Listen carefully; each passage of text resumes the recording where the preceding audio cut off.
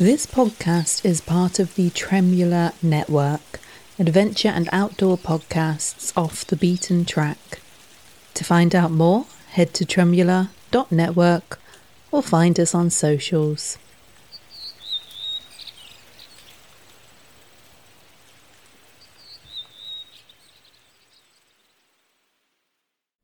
Did you know that the most common way people find out about new podcasts is from friends and family? And the second most common way is actually from social media. That's why I would love it if you could tell your friends and family about On the Outside on social media. If you hear something you like in this episode, I'd love it if you could take a screenshot of your podcast app and share what you like about it on your Instagram stories. And don't forget to tag us at On the Outside Pod so that we can thank you.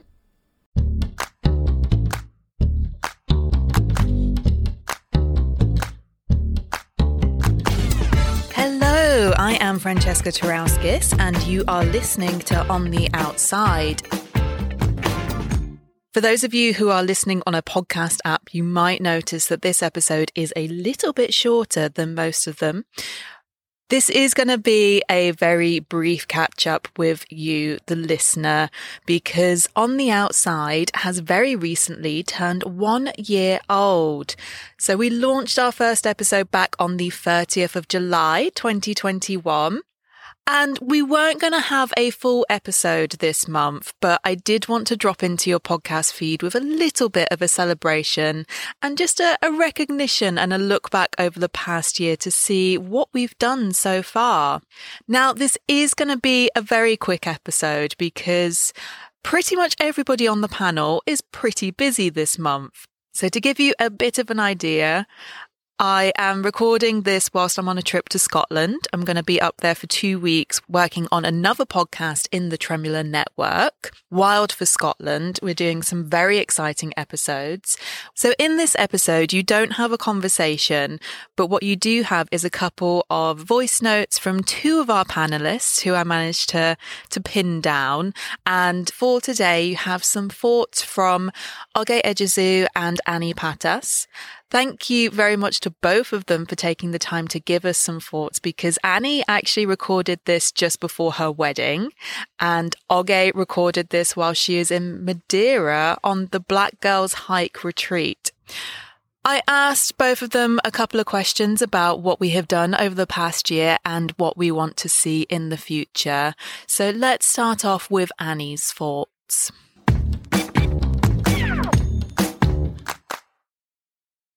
My favourite moment on the show has to be when we did the quiz on the Kinder Scout Trespass episode, mainly because it got really competitive. I think I picked on Vidangi a bit too much, and it was really fun. It was something different.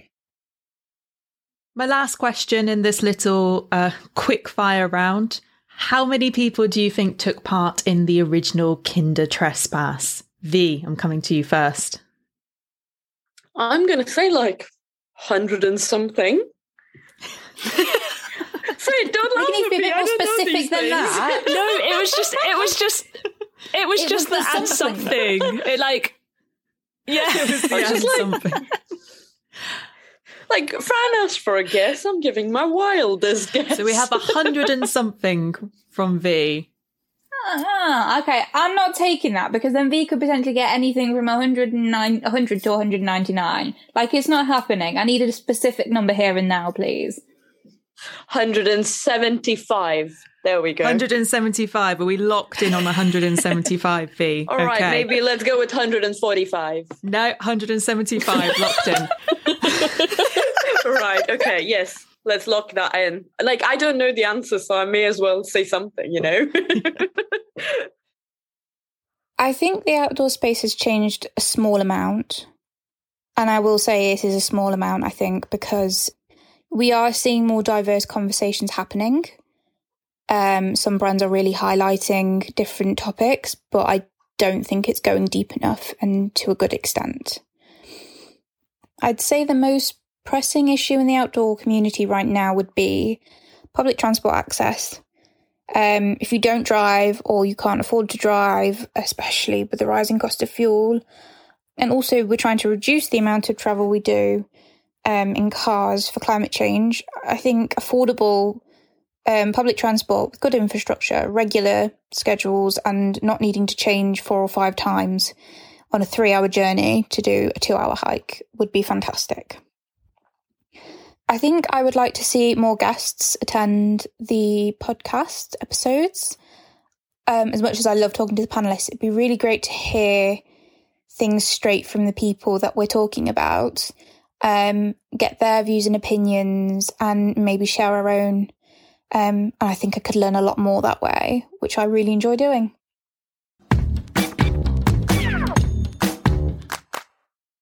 So, what's been my favourite moment on the show? That's really hard. I think I'm going to go with the first ever episode we recorded where we talked about swimming in the outdoors. I think there was just so many unknown things about it, but it ended up being a really great episode. And yeah, it just really inspired me to want to do more. It's so important because I was having a conversation today with my cousins and we kind of listed, 5 kind of life skills that you should have. And swimming was one of them. And I think it's so important to give children that accessibility to be able to swim. So when I was growing up, we had the kind of block primary school sessions that you have. But then after that, it was just, we were left in the wind. And I really do regret not learning how to swim when I was younger, because it is such a life skill that I think everyone should have the access or accessibility to be able to have.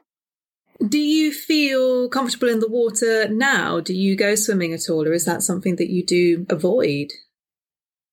I don't go swimming, but funny story, I love to go scuba diving. Well, I've been scuba diving and snorkeling on holiday, but I just don't know how to swim. And there's a part of me that fears going into the water because I'm like, I don't know what to do. And it's just this strong force that can take me out at any minute. So it's like I avoid just going in. Even when we had a BGH weekender and we did paddleboarding and kayaking. And I would just felt so cautious of wanting to stand on the paddleboard just in case I fell in, and I just didn't know what to do with myself. So I do have that kind of fear of drowning. I'm the same. Like I say, I'm not a confident swimmer at all, but I did go swimming last week because I was down by the beach for the first time in a while, and I went swimming in the sea, which was very, very exciting for me. And I was on a lifeguarded beach. You'll be glad to know, Eden. So I felt very safe. But I did read before I went away about the Southern Water dumping sewage into the oceans. And I learned that this is something which is quite common. Do I think the outdoor space has changed since we started the show? It's hard. I think there's been pockets of areas in the outdoors that have really changed, but I kind of feel like people are slipping back into the status quo. I do think that the conversations can go a little bit further and deeper, and I'm looking forward to that happening too. What would I say is the most pressing issue in the outdoors community now? I would say 2 things: accessibility and remuneration for those who advocate and who do the work of making the outdoors more representative and more accessible. I think we're a long way off from making the outdoors as accessible for different abilities, different bodies, all of that stuff. I think we're a long way off from kind of reaching that mark. And also, I think there's still kind of the onus on, those who are in kind of marginalized communities being asked to teach and not being fairly or adequately remunerated for it. What would I like to see us do, and what am I looking forward to doing? I would really love to see us do more kind of interview style episodes, like the one that we did with Omi. That was really interesting. We got to bring on a guest that inspires us, that we're really interested in their work, talk to them, ask them a few questions, and really explore different topics with them. So I'm really looking forward to doing that. I can't believe that we are one. And so I've just been so happy and excited to be a part of the podcast, and really look forward to what more we can do in the future as well.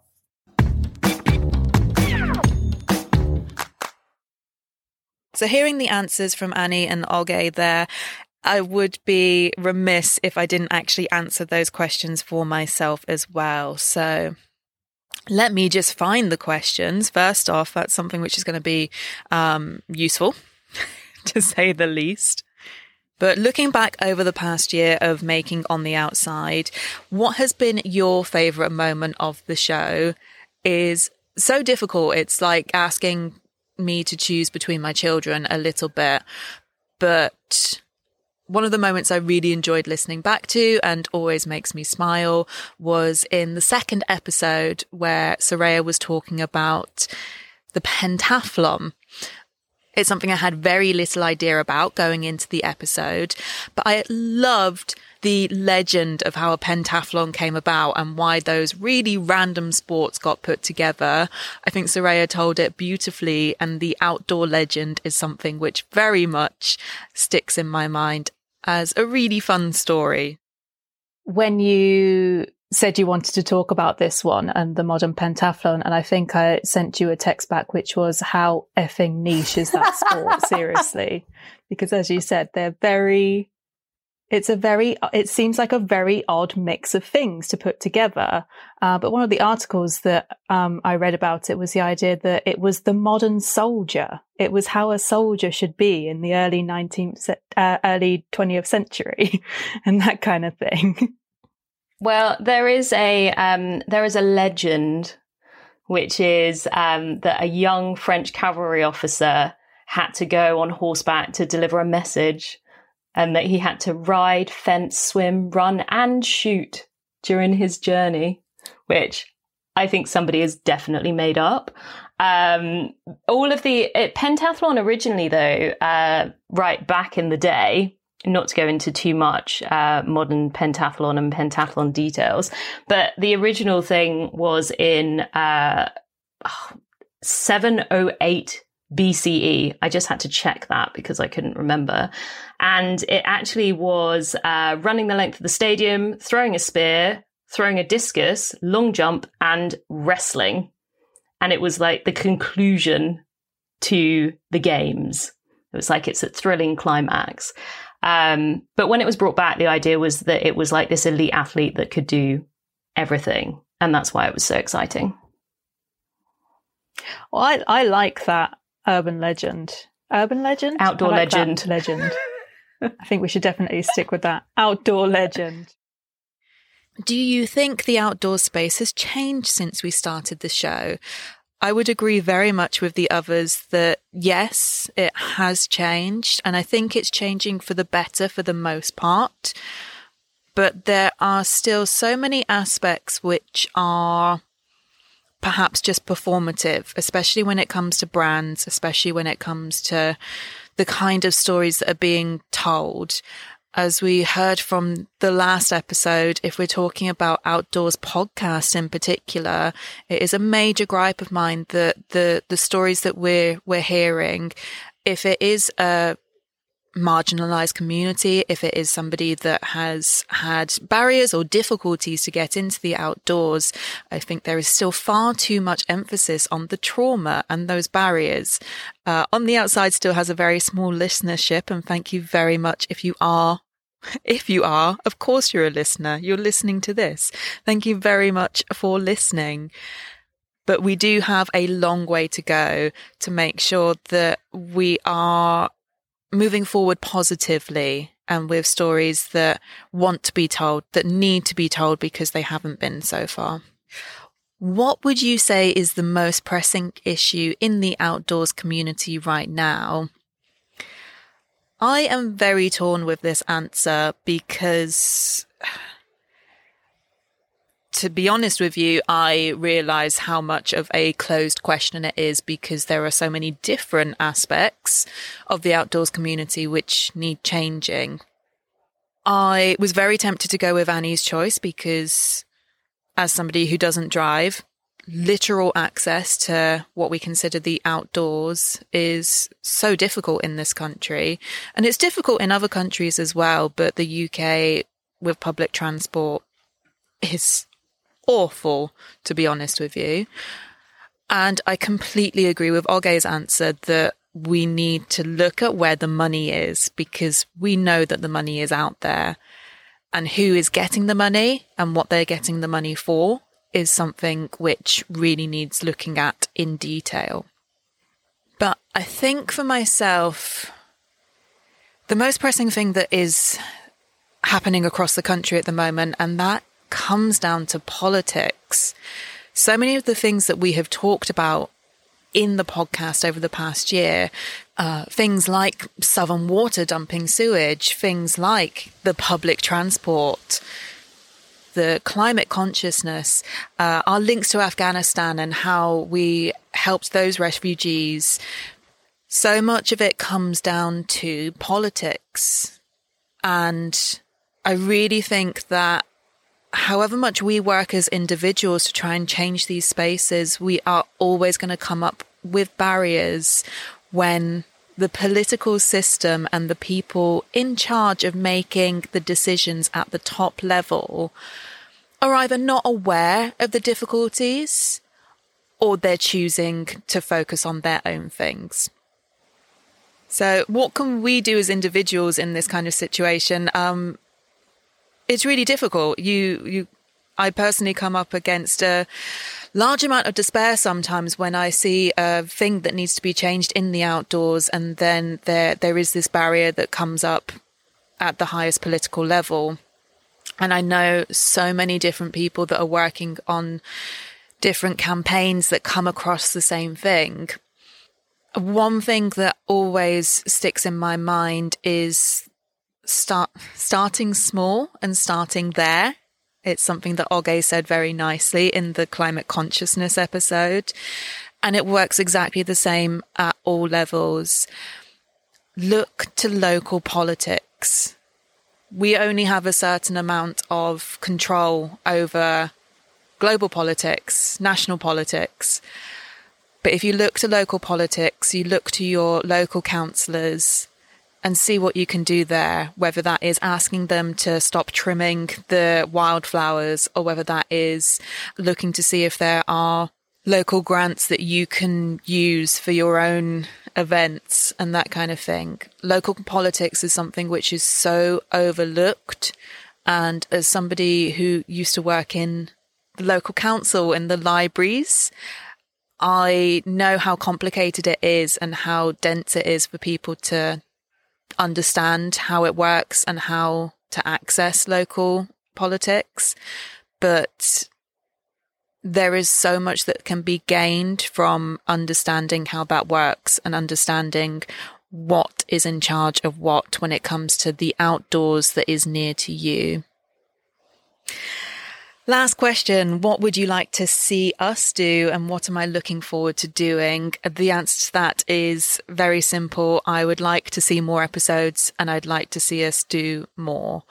At the moment, this podcast is still self-funded in my own time and the capacity for making episodes is quite low. But every single one that I do, I think, has let me learn more. And I want to keep doing that and keep doing more episodes. So that's it. Those are my answers to the questions as well.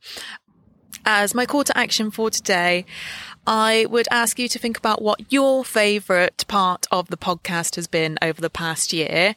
And please do send that over to us. You can send an email to ontheoutsidepod@gmail.com. You can send us a message on Instagram @ontheoutsidepod. And you can also send us a WhatsApp message on 07883 905 336. So you can send that as a text or as a voice note. It would be really nice to hear some of your voices. Let me know what your favourite part of the podcast has been so far, and I will try and share them on social media or on the next episode. Thank you to all of our panellists over the past year. And of course, thank you all for listening.